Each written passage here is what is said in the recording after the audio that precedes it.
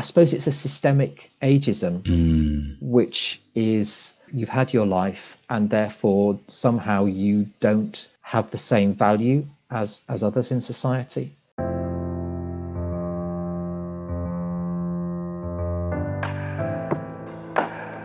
Hi, I'm Toby Ellie Osman, founder of Smooth Digital, and this is Tea with Toby, the podcast that shines a light on the care sector and helps businesses, staff, and care workers provide the very best care. The past year has been the most challenging in the history of the care sector.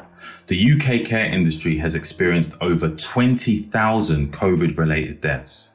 Dozens of staff had died. Last June alone, nearly all of the COVID-19 related deaths were in care homes. So we decided for season 4, we want to shine a spotlight on 2020.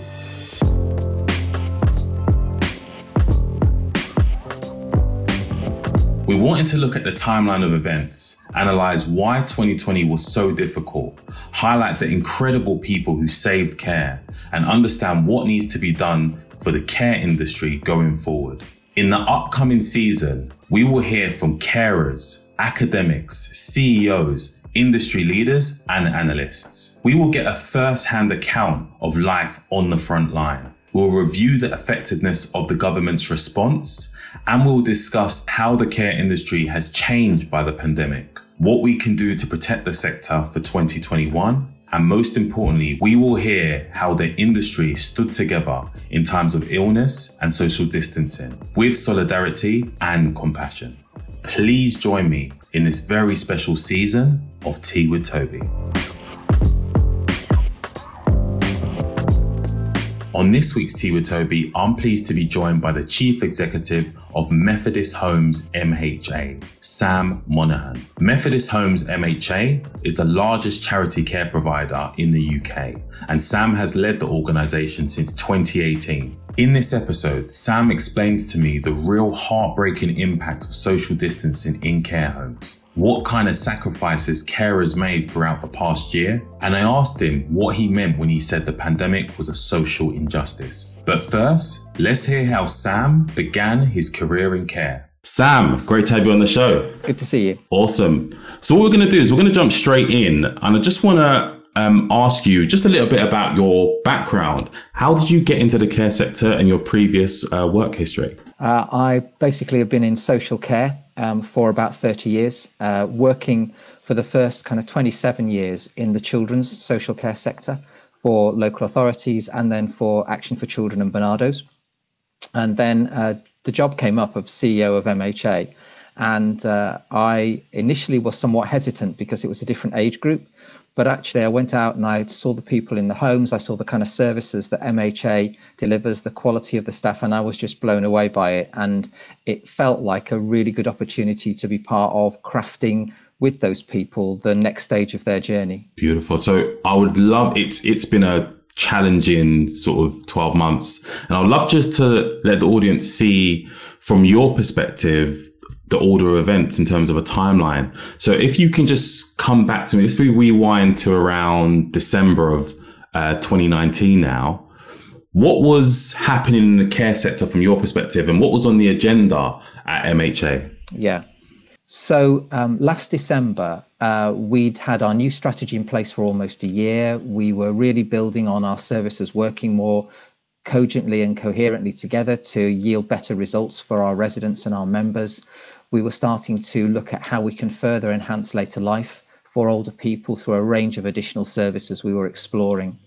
And we were also involved in conversations with the sector more broadly and with the Department of Health about what can we do to reform the adult social care sector. Successive governments have made the promise that they're going to look at it and address it, but it's never been done. And you've got this real challenge of a hugely diverse set of providers out in our sector, a whole range of services, right from kind of community support, you're trying to reduce isolation, through then to help in the home to try and help people live independently, through then to care homes and residential homes for older people.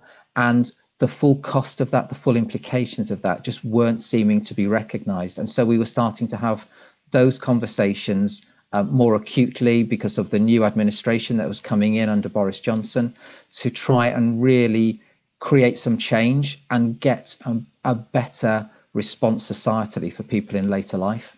There's a lot that was going on back then. So yeah, it was already a busy and packed agenda. And I think one of the things I would say is that, it felt like we were already under huge pressure. I mean, our sector has got staffing shortages of around 112,000 people. So we've got huge pressures already on the sector, as well as financial, also the workforce. So yeah, a lot of stuff already going on. So when was the first time you heard the words COVID-19, and what did you think about it at that very point? I suppose I would say I was like the rest of us. You heard it on the news, you heard what was happening in Wuhan, you saw then the kind of trickle and progress out into other countries. Particularly, I think a moment for me was when it clearly came to Italy, and that started to really have an impact there. And so at the start, it was there. Is this like SARS or MERS before it in terms of a really bad flu infection? It seems to be very potent and powerful. I think the other messages we were clearly picking up, which were worrying in our sector, obviously, were that it was seeming to have a very devastating effect on older people and people with a range of existing health challenges. So we knew from the outset that this was problematic. I think the thing that we didn't know was how different would it be that this virus would affect different countries because of either the health infrastructure they had or because of the way that they lived their lives, the way that their communities worked. And I suppose that was the bit that, when it started out in Wuhan, it seemed a very different cultural context. You then weren't sure how it was going to play through. But then when it clearly hit Italy, you started to think, oh my goodness, this is big. This is coming. This is no kind of particular respecter of cultural boundaries or norms or anything like that. And so, yeah, we started to get increasingly worried, I suppose, particularly through January as that impact in Italy was taking place. So moving on down the timeline to sort of January, February, what was the climate like in the company? I think I would say that we were in a lot of conversation with peers in the sector, other organisations who provide similar services to ourselves, talking to people like Care England and the National Carers Forum about how concerned people were, what people were doing in relation to that. We started to have some conversations with the Department of Health and Social Care in relation to the hospital pressures that were likely to be experienced and what role our sector might play in terms of alleviating some of those pressures with people coming out of hospital. And I think there was a general alertness to, we already have really good infection control and management policies and procedures and practices in our homes. We're used to dealing with flu when it comes round on its kind of like annual or biannual cycle. So you were operating within that. I think what was different and difficult was we had a limited understanding, and then there was a lot of conflict in the press around were face masks helpful? Weren't they helpful? What was the impact of, did you need to have gloves on all the time? Did you need to have full aprons? What was the context that people were going to be required to do? And I think it felt like Public Health England and government weren't that far ahead of all of us in having those conversations. And I kind of appreciate just how difficult this was. This came so fast. And during January and then into February, we were already starting kind of weekly, several times weekly meetings to look at, okay, what do we know? What can we pick up from what's happening in government, what's happening in public health? What's the kind of messages? Because we cover England and parts of Scotland and Wales, we were trying to pick up, did anybody have more information than anybody else that we could try and draw on to try and clarify how we best protect and prepare ourselves for this?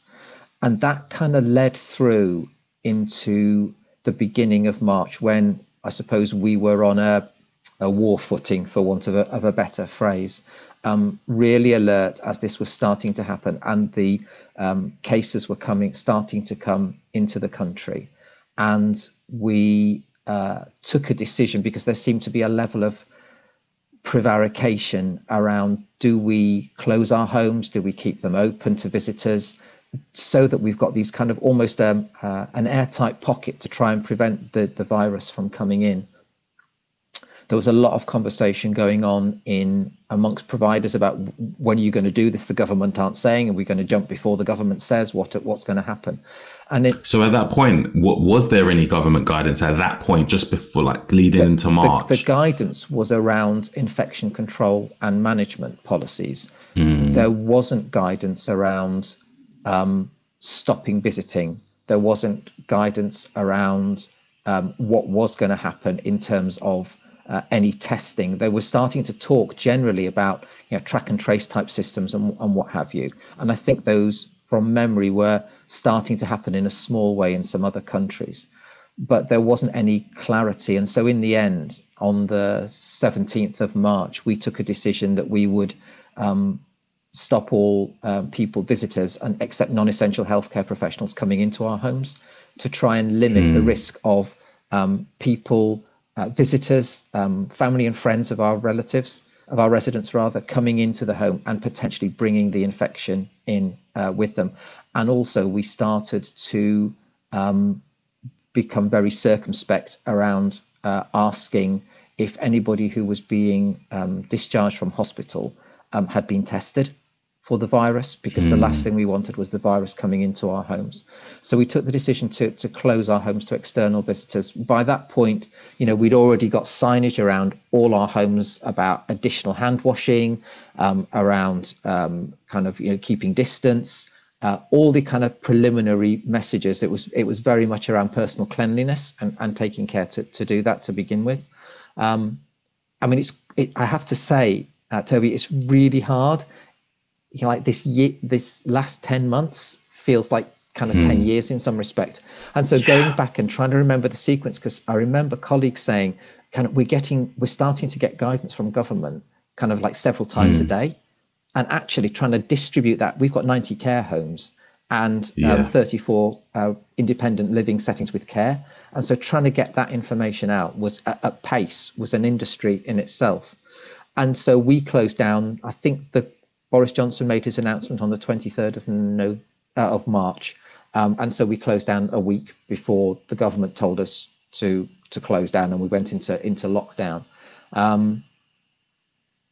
And so, we found ourselves in this situation where we were then trying to make sure that we had sufficient stocks, particularly of PPE in the early days, to try and ensure that our staff could operate in as appropriate and safer manner in terms of managing that infection control.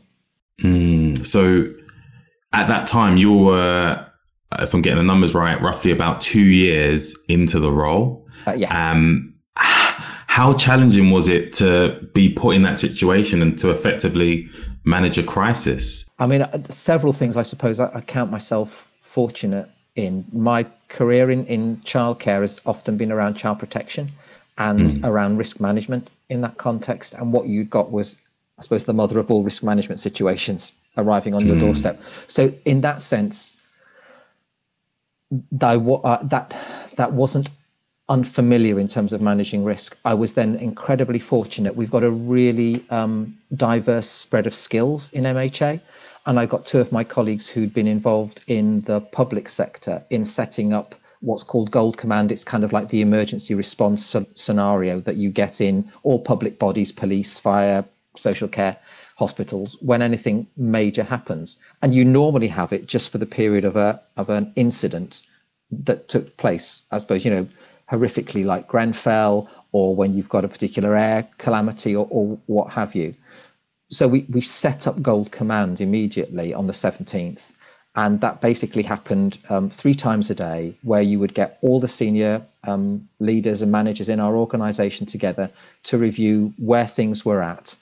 We set up a database right from the get-go so we could monitor exactly what was going on in all our homes and schemes, so that we could look at how much PPE we had, where we needed to get PPE to in terms of making sure that they'd got sufficient, and to try and look as well at other things like hand sanitizers, soaps, all the kind of practicalities that you would need to make sure that you were as safe as you possibly could be.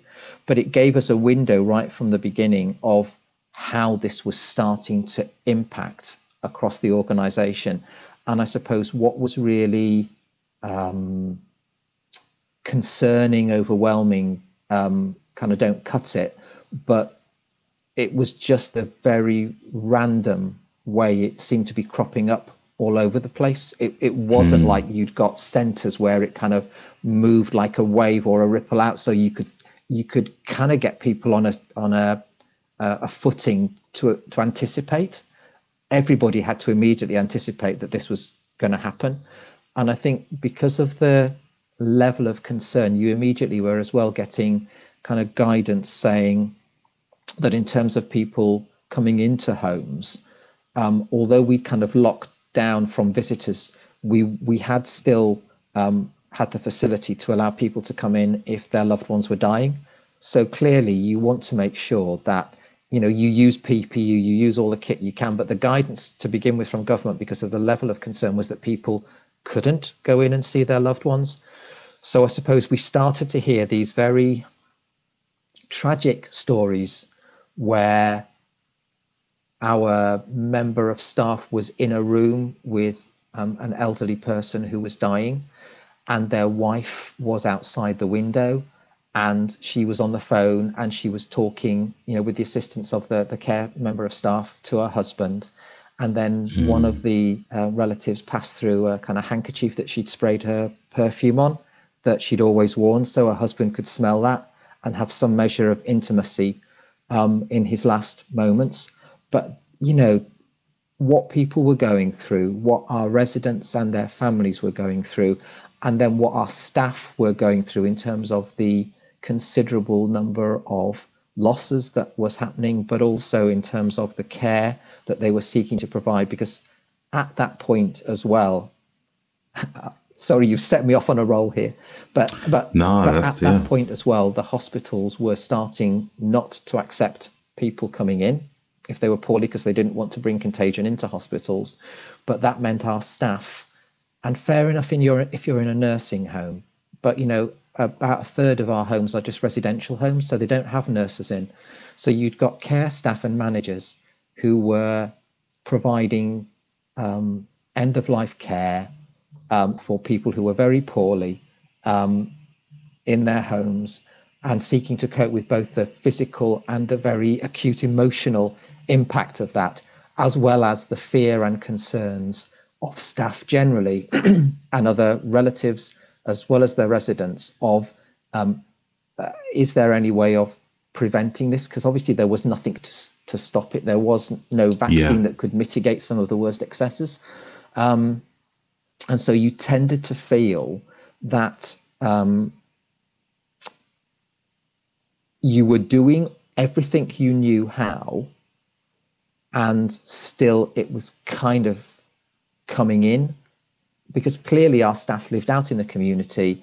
They were taking all the precautions that they could, but if it was out in the community, the chances are that they could also catch it and they could bring it into the home. We limited the number of staff wherever possible. We used bank staff when our own staffing was too stretched.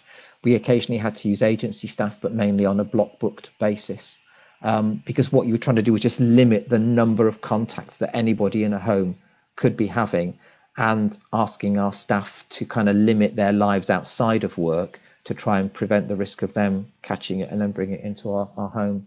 So there's so much in what you just said, and I just want to just illustrate it a little bit. So there's a lot going on, and let's talk about the residential homes that you mentioned, where there's care staff there.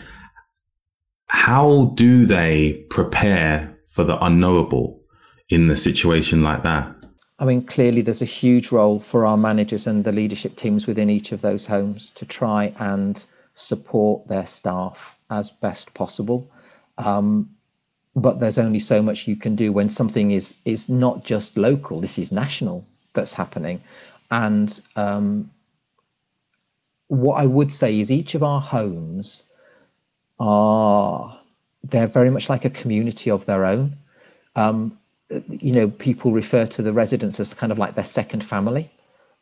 There's that level of affinity, because it's not like a hospital where you're caring for a person for an acute period of time, say 7, 14 days or whatever. these people live with us. It's their home, and they may live up to 5-10 years sometimes with us, and they're part of the furniture and the family that is that home. And so you're not just talking about a kind of brushing acquaintance with people. These were people who people were acutely fond of, and were sometimes being taken within 24 hours of catching the virus. So the downhill trajectory for some people when they caught it was really, really sudden. And again, this could vary. So in some places it seemed that people would almost kind of make a slight recovery, but then they would wane again. Some people were coming through. We had a lady who was 100, and she was kind of put onto end of life with it, but rallied and came through. And so it was, phenomenal, but it was so difficult to predict. And so our communities, because they're very much communities in themselves, were very supportive to one another, and workers really supported each other through all of this, and managers likewise. And as an organization, we tried to give voice to their experience on an ongoing basis, both internally but also externally. So we made a decision to tell the story of one of our homes in The Guardian. A reporter contacted us, and we were able to, and I think it made people feel that somehow what they were doing was understood a little bit more, what their experience was understood a little bit more. And we tried to talk about that because of the pressures that the sector were under, more and more in terms of lobbying in relation to that. So I think our staff coped as well as they could. And what I would say is as well that MHA has, over the course of the pandemic, developed a kind of well-being set of services for its staff. We already had some well-being services in place, but we've now got a 4 or 5 step model where, initially you could just kind of get a bit of advice off, some sites that we'd got that develop, what to do if you're not coping, talk to your manager, all those kind of things, to then moving through to here's some exercises that you can do to try and help you kind of cope with the stress that you're experiencing. Then to here's some counselling that we can offer to you. Then there's some PTSD type counselling that we can offer to you and the whole team, because often teams would want to come to terms with what they've been through together. It wasn't a thing that just happened to you on your own. It happened to you as a community. And now we're investing in the Samaritans are coming in to help us have the conversations more with our staff to really elicit what it is that they're going through. I mean, we're in the caring profession anyway, but you can never, you don't want people sitting on feelings at a time like this. You want people to be able to express those, because otherwise those feelings are going to come out somewhere. And these people have got all on holding it together. But what a workforce we have, and I'm sure every provider would say it, but what I've seen of our workforce going above and beyond has just been incredible. We had managers moving into homes and stuff like that.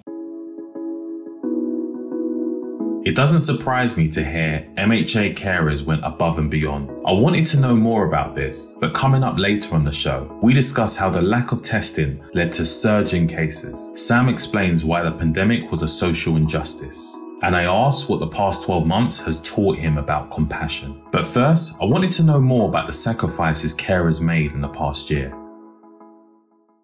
We only see what the media shows us, but what were some of the real sacrifices that some of the care staff made during that period? Yeah, I was talking every week. I would talk to about 4 or 5 of our home managers on the phone or Zoom them. I talked to one of our managers, I think she was down in Falmouth, and she said, yep, we've made a pact, me and my 2 deputies. We've got our cases, they're all packed, they're here. And as soon as it happens, we've committed that we're going to move in. And we're just going to make sure that we are here kind of 24/7 between us, making sure that people feel safe, that our staff feel as safe as they possibly can. And that happened in numerous places across the country.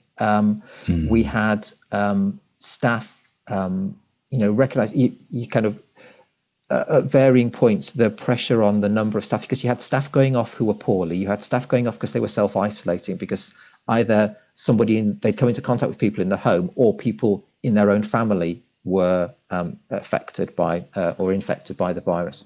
So you'd got a huge number of staff off. So staff were covering for each other in terms of working additional hours and shifts. They were, our bank staff were coming in and supporting them incredibly.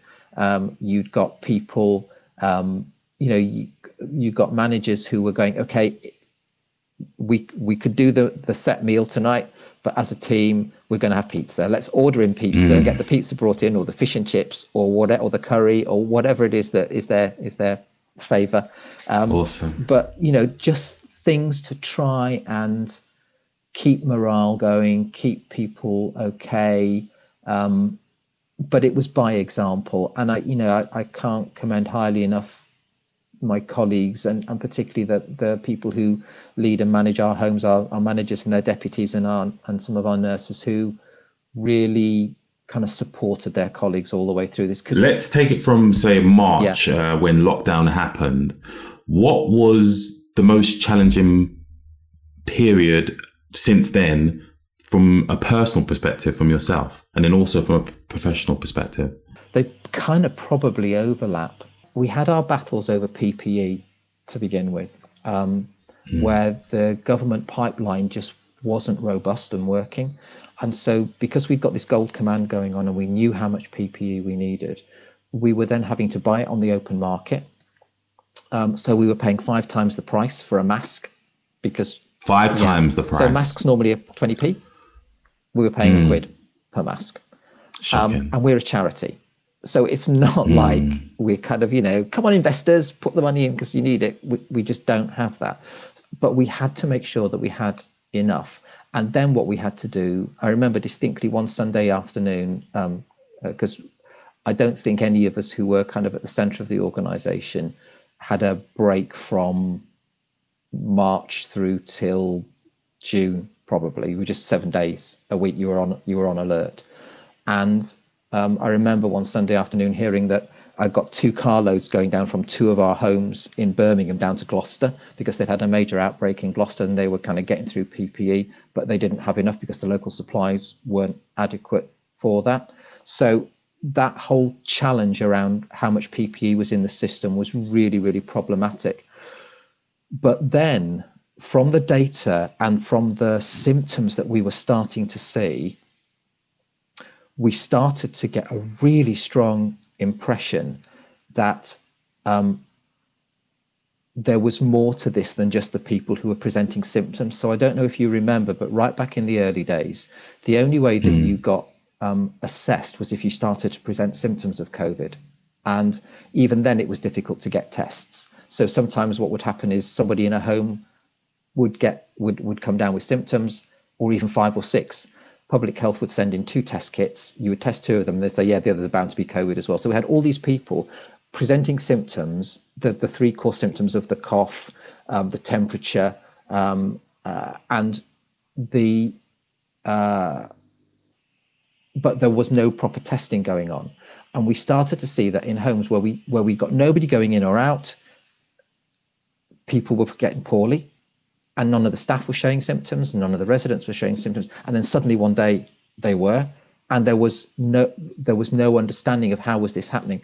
So we started to think, is there something going on here about asymptomatic presentation of COVID, and that people are bringing it in, don't look poorly, aren't feeling poorly, but are bringing it in. And if you're vulnerable, elderly, with multiple comorbidities, then you may pick it up and it may be the worse for you by that point.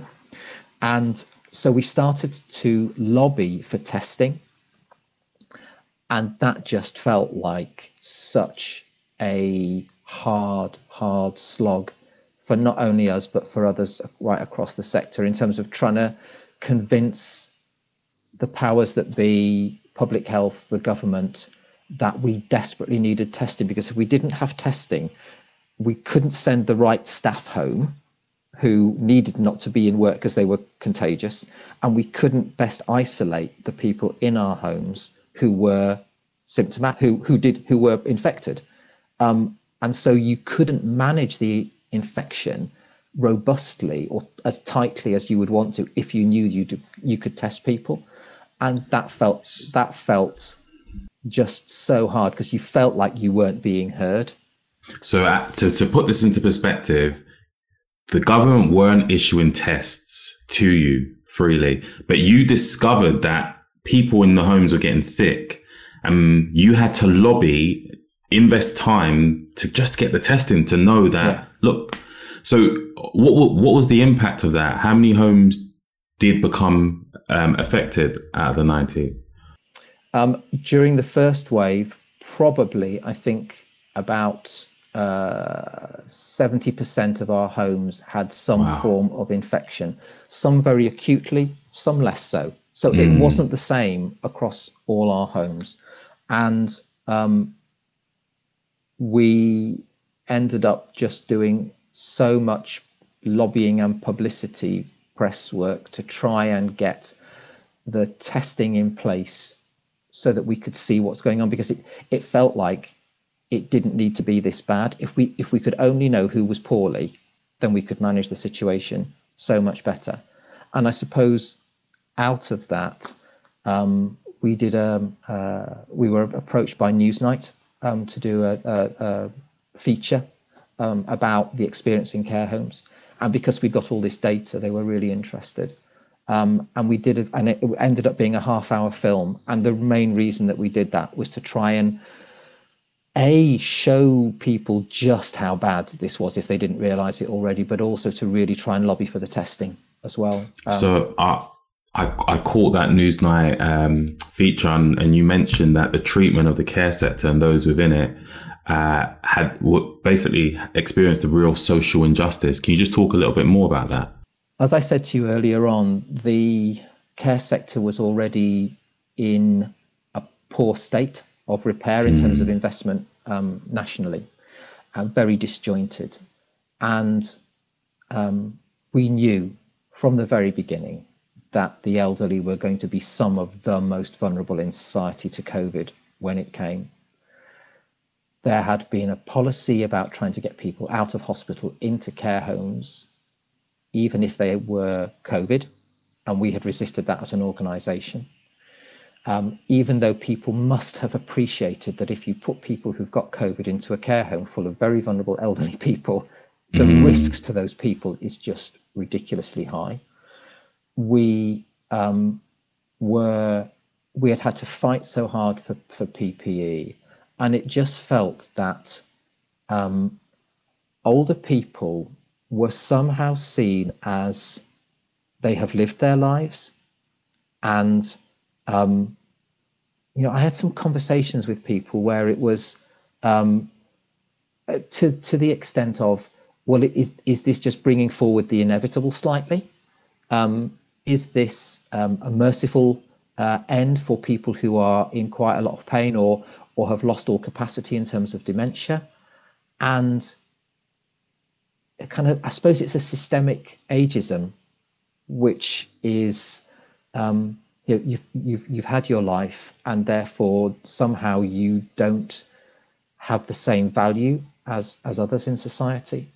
And but I think it was by the summer, certainly by the end of June, July, roughly around 40,000 people had died as a result of COVID, and half of those were in care homes.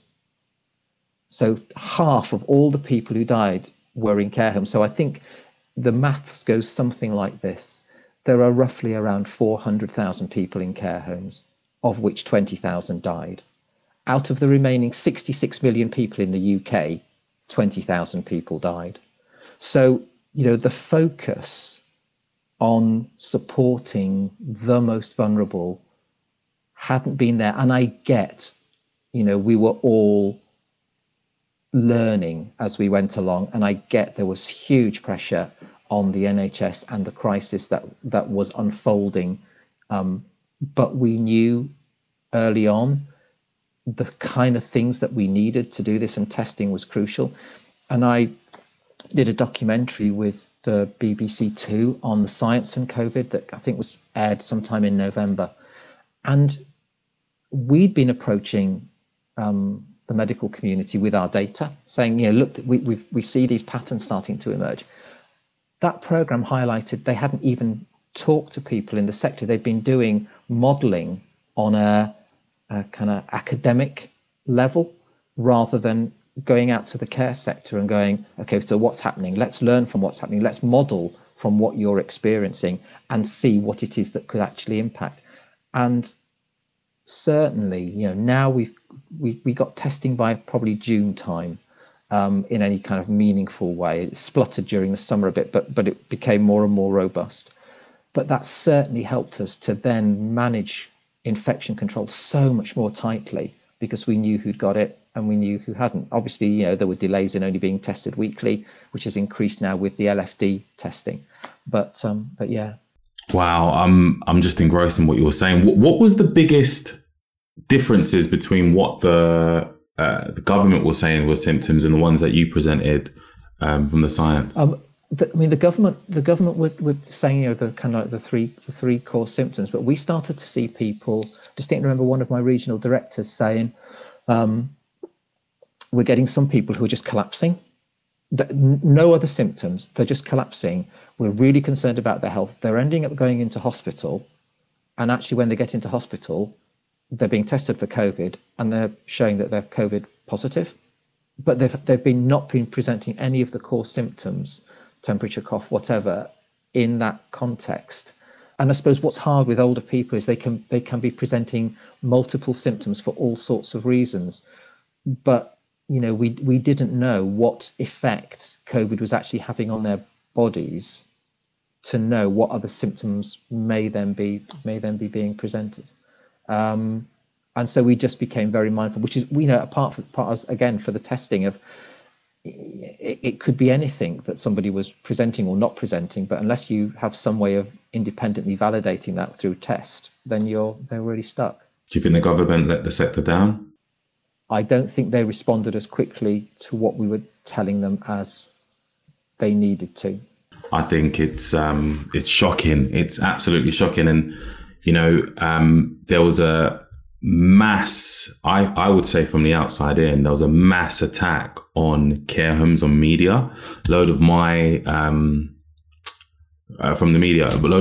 clients were also getting approached for news stories, but the clickbait news stories sort of things. But then there was a period when Clap for Carers came about. What's your thoughts on the Clap for Carers initiative? I think it was very hard in the early days, if I'm being very honest, that I would never knock what the frontline staff in the NHS are doing. And I get that the government were just so worried about our hospitals being overwhelmed. But it just felt like we had chosen to, as a country, embody all that was good as being the NHS.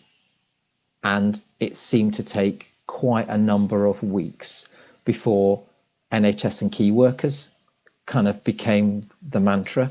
And people were then, we then started to get whole police forces kind of gathered around our homes at night, flashing their sirens and clapping, which was just, phenomenal. And local communities coming out to applaud around our care homes. But yeah, to begin with, it felt like we were in the shadows of the NHS, and that's not minimizing but what they were doing. But, when our staff aren't, and I suppose there's the drama, isn't there? People know what a hospital is. Less people really understand what a care home is or what it's doing. And I think, therefore, people couldn't make the connection of what it was that was going on in care homes, maybe. But certainly it was better towards the end of that whole kind of clapping for carers movement. And it was good to see that kind of level of validation. But it did feel very NHS-centric to begin with. And I kind of, in my heart was going, come on, people, you need to recognise what our care staff are doing here day in, day out in terms of this. And what did the care staff think about it when they were sort of going out and they were getting clapped? I think there was a genuine sense of an appreciation of a moment, quite moving, I think, for many, because our care staff live in the communities where our care homes are. And so actually to have your neighbours coming out and applauding what you're doing and valuing what you're doing is a powerful thing. And I think went a great deal of way to kind of make people feel bolstered. And I think along with that, we then got quite a lot of people kind of donating gifts to care homes, kind of boxes of biscuits, chocolates, flowers, things like that, which were all a word that somebody said to me fairly early on was, we just feel we've been abandoned. And I think anything that made people feel less isolated and less abandoned was really appreciated by our colleagues. And I think that certainly a lot of the relatives of our residents in our care homes have really helped to maintain that sense of you've not been abandoned or forgotten. I think it's been phenomenally hard for residents and their relatives, family and friends during this whole 10-month period, because every time you were in lockdown, you were having to limit or restrict the nature of the visits that could take place.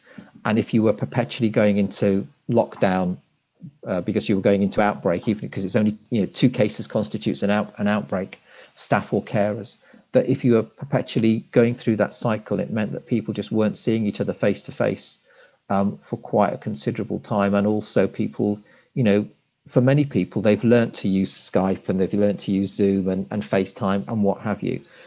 But for some people, that's not been easy. So I think all of that side of it has been really hard. And I think our carers then have been trying to fill that place of intimacy and care and support that normally the relatives would do alongside the carers, because they'd be coming in, daily or a couple of times every week to see their loved one.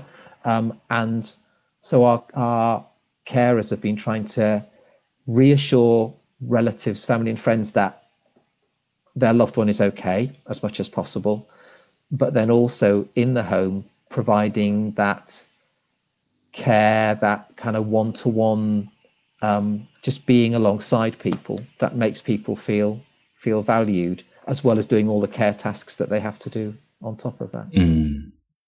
So let's fast right forward. We're recording this in Jan of 2021. We're back in a national lockdown.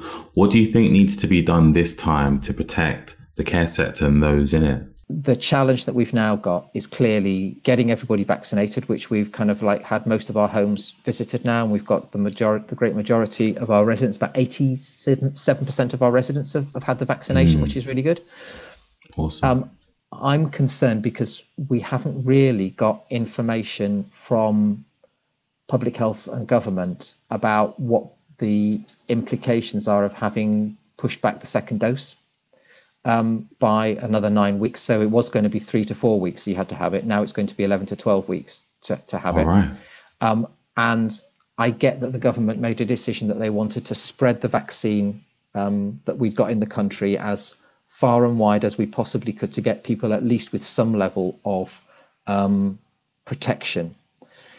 But with both the Pfizer and the Oxford vaccines, the challenge is that the first dose gives you a certain amount of protection. It's the second one that then tops that up to around the 90%. So my worry is that we've potentially got a 9-week period with people still with a lower level of protection, which I'm concerned about. The other bit that I think is really tricky is, and part of me gets it because we're still on a learning journey with this, is we don't really know what the vaccine will give us in terms of the way forward. So we think that the vaccine will minimize the severity of the symptoms that people experience, which will hopefully then reduce the mortality rate. There is some uncertainty as to whether it stops transmission at all. And it doesn't seem to be that you don't get it. You still get it, but it just doesn't have the same impact on you. But what does that mean then as to how we move forward? And particularly for us, what does that mean for our residents and their relatives in terms of them being able to see each other and have more intimate or less restrictive contact going forward? And I think we really need some guidance from government around this, because otherwise it feels like it's going to be pushed back onto the likes of ourselves to have to make that risk call, and the guidance doesn't seem to be there to help us really know how that is going to work going forward.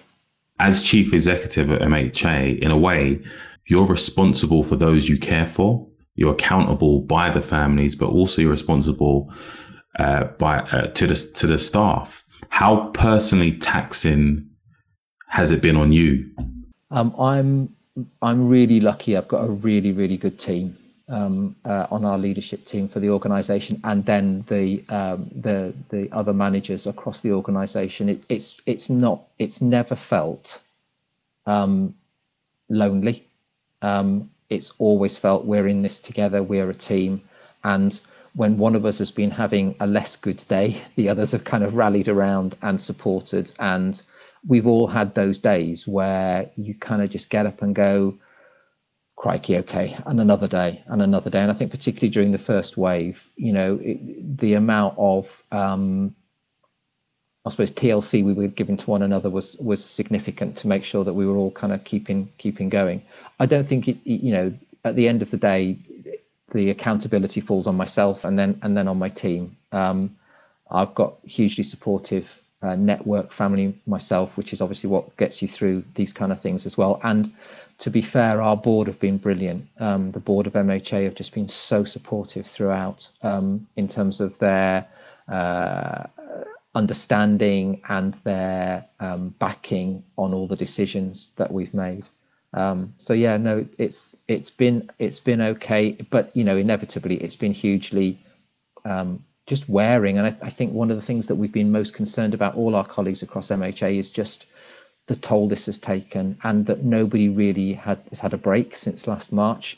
Even when people have been off, they haven't been able to necessarily go anywhere, and even if they have been able to go somewhere, stuff's been playing through their minds in terms of what they've been going through or what they've got to face when they come back.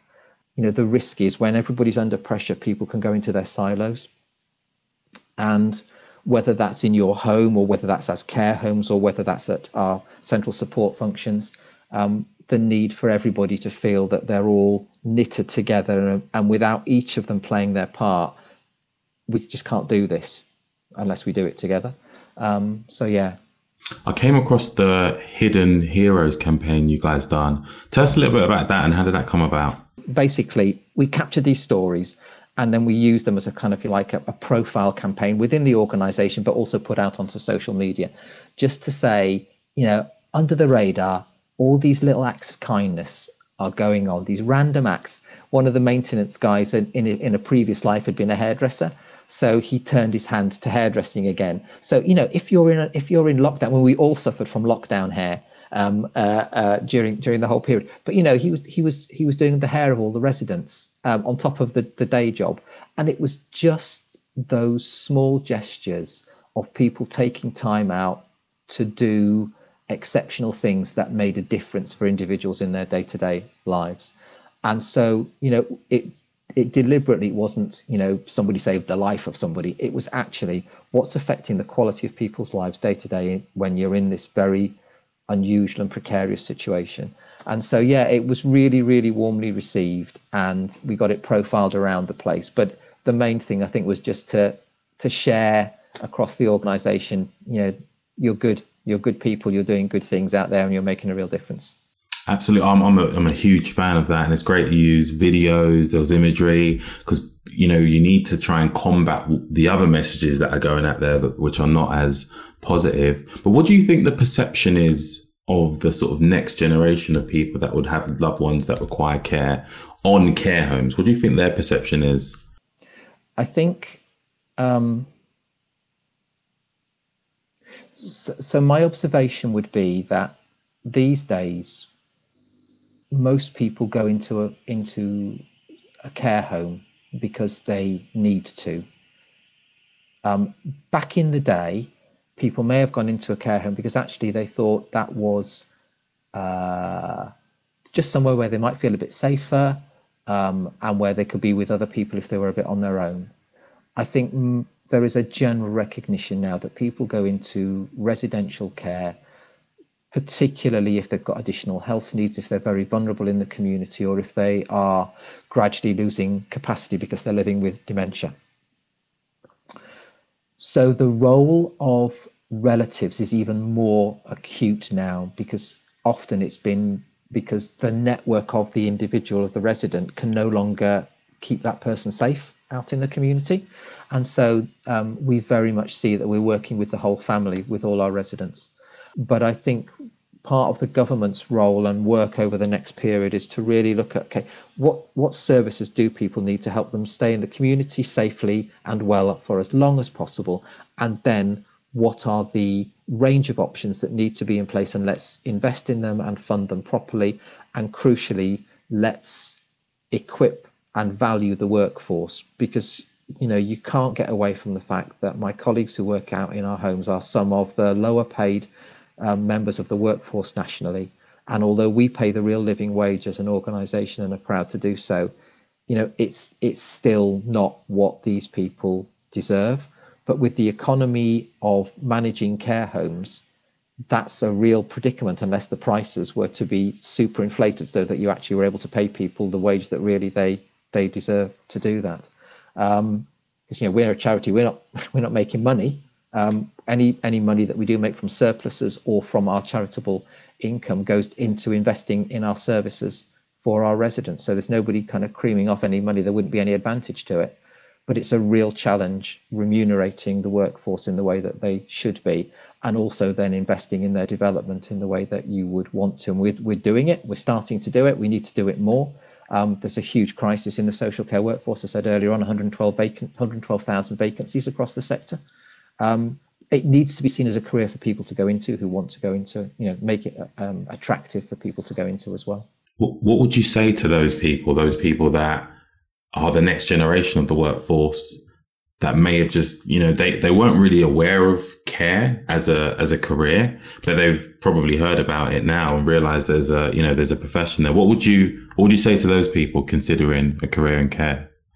I would say if you are somebody who wants to make a difference in the day-to-day lives of older people, then care is the place to do it, because you are nurturing relationship. These are long-term relationships, and you are adding to the quality of day-to-day life of the people that you're working on, and that is hugely rewarding. I mean, in happier times, the joy when I go around and visit our care homes is kind of like amazing and palpable, and the zaniness and craziness of staff in terms of what they come up with to keep the residents kind of engaged in what's going on and in life generally.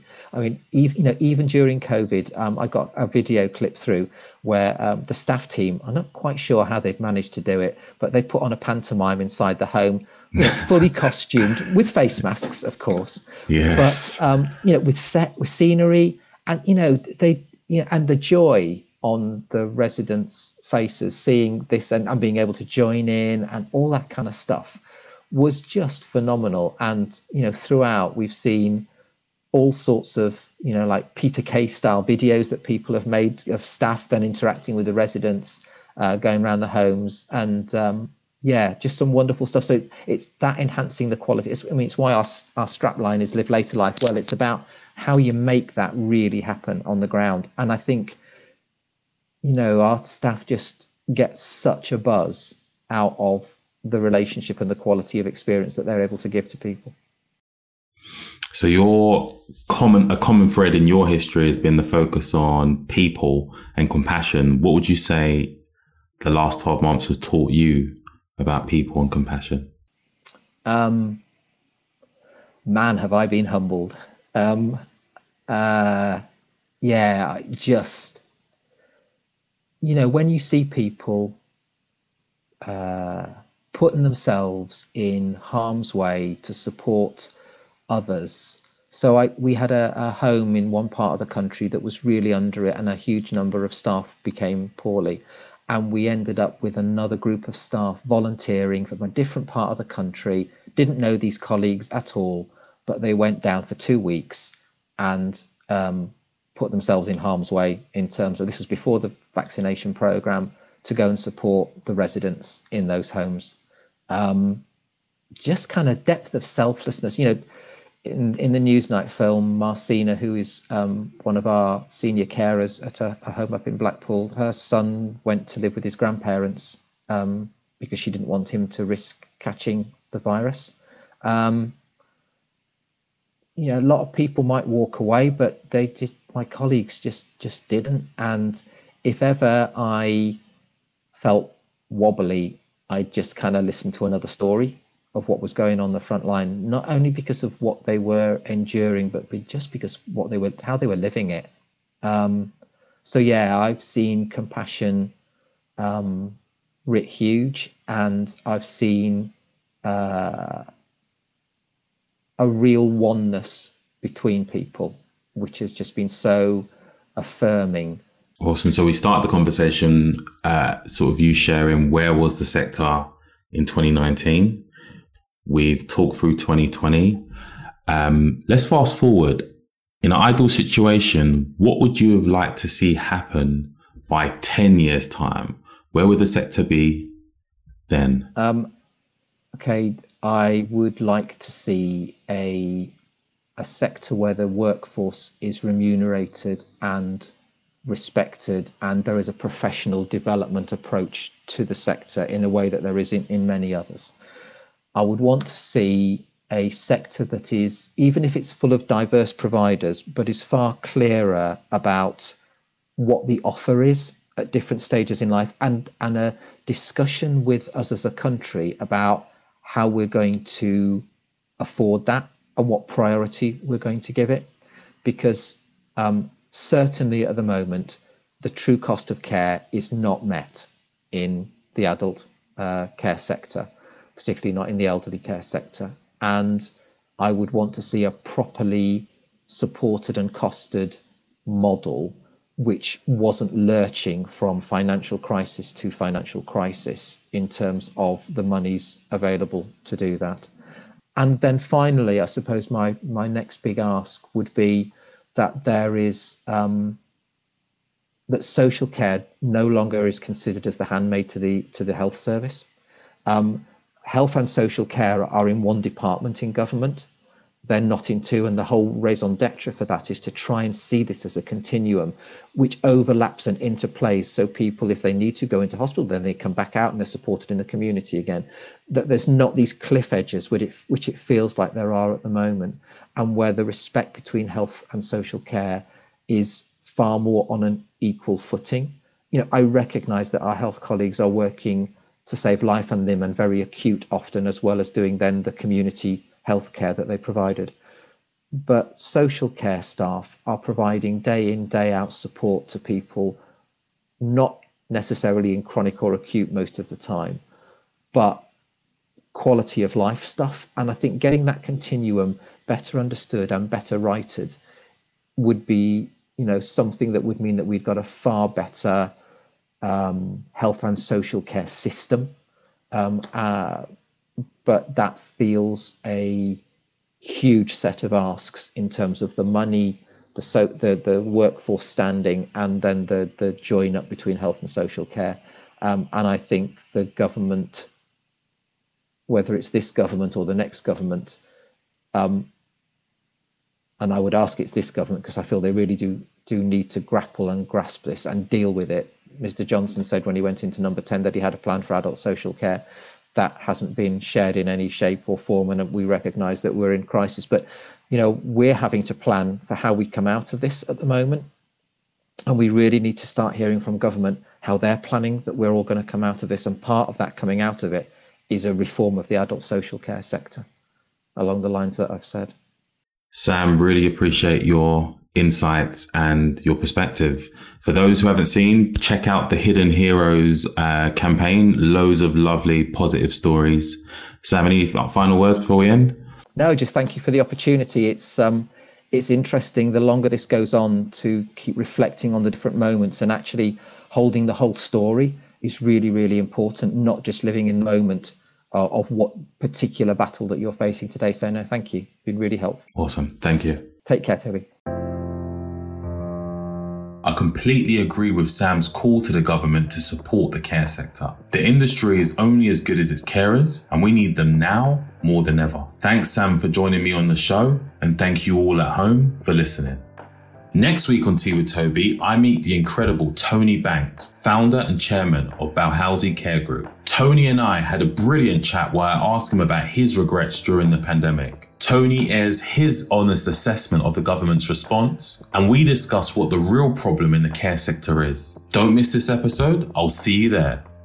Before we go, there's just a few quick notes. Make sure you subscribe to the Tea with Toby podcast so you automatically get notified about new episodes wherever you listen to podcasts. I want to know more about you and what you all think of the show, so be sure to send me your comments at toby@teawithtoby.com. Please check out our website, teawithtoby.com, where you can find out more about me, Toby, our sponsor, Meet My Brian, and what we do at Smooth Digital. I've started a newsletter that goes straight into your inbox. So do sign up at our website as well at teawithtoby.com. You've been listening to Tea with Toby, the podcast presented by me, Toby Ellie Osman, and produced by One Fine Play. From One Fine Play, James Bishop is the executive producer. Kazra Feruzia is the audio and visual engineer.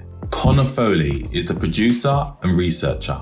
Additional creative support from Selena Christophers, Jade Cornish, and Miranda Lopez. This episode was recorded by Connor Foley. Thanks for listening to Tea with Toby.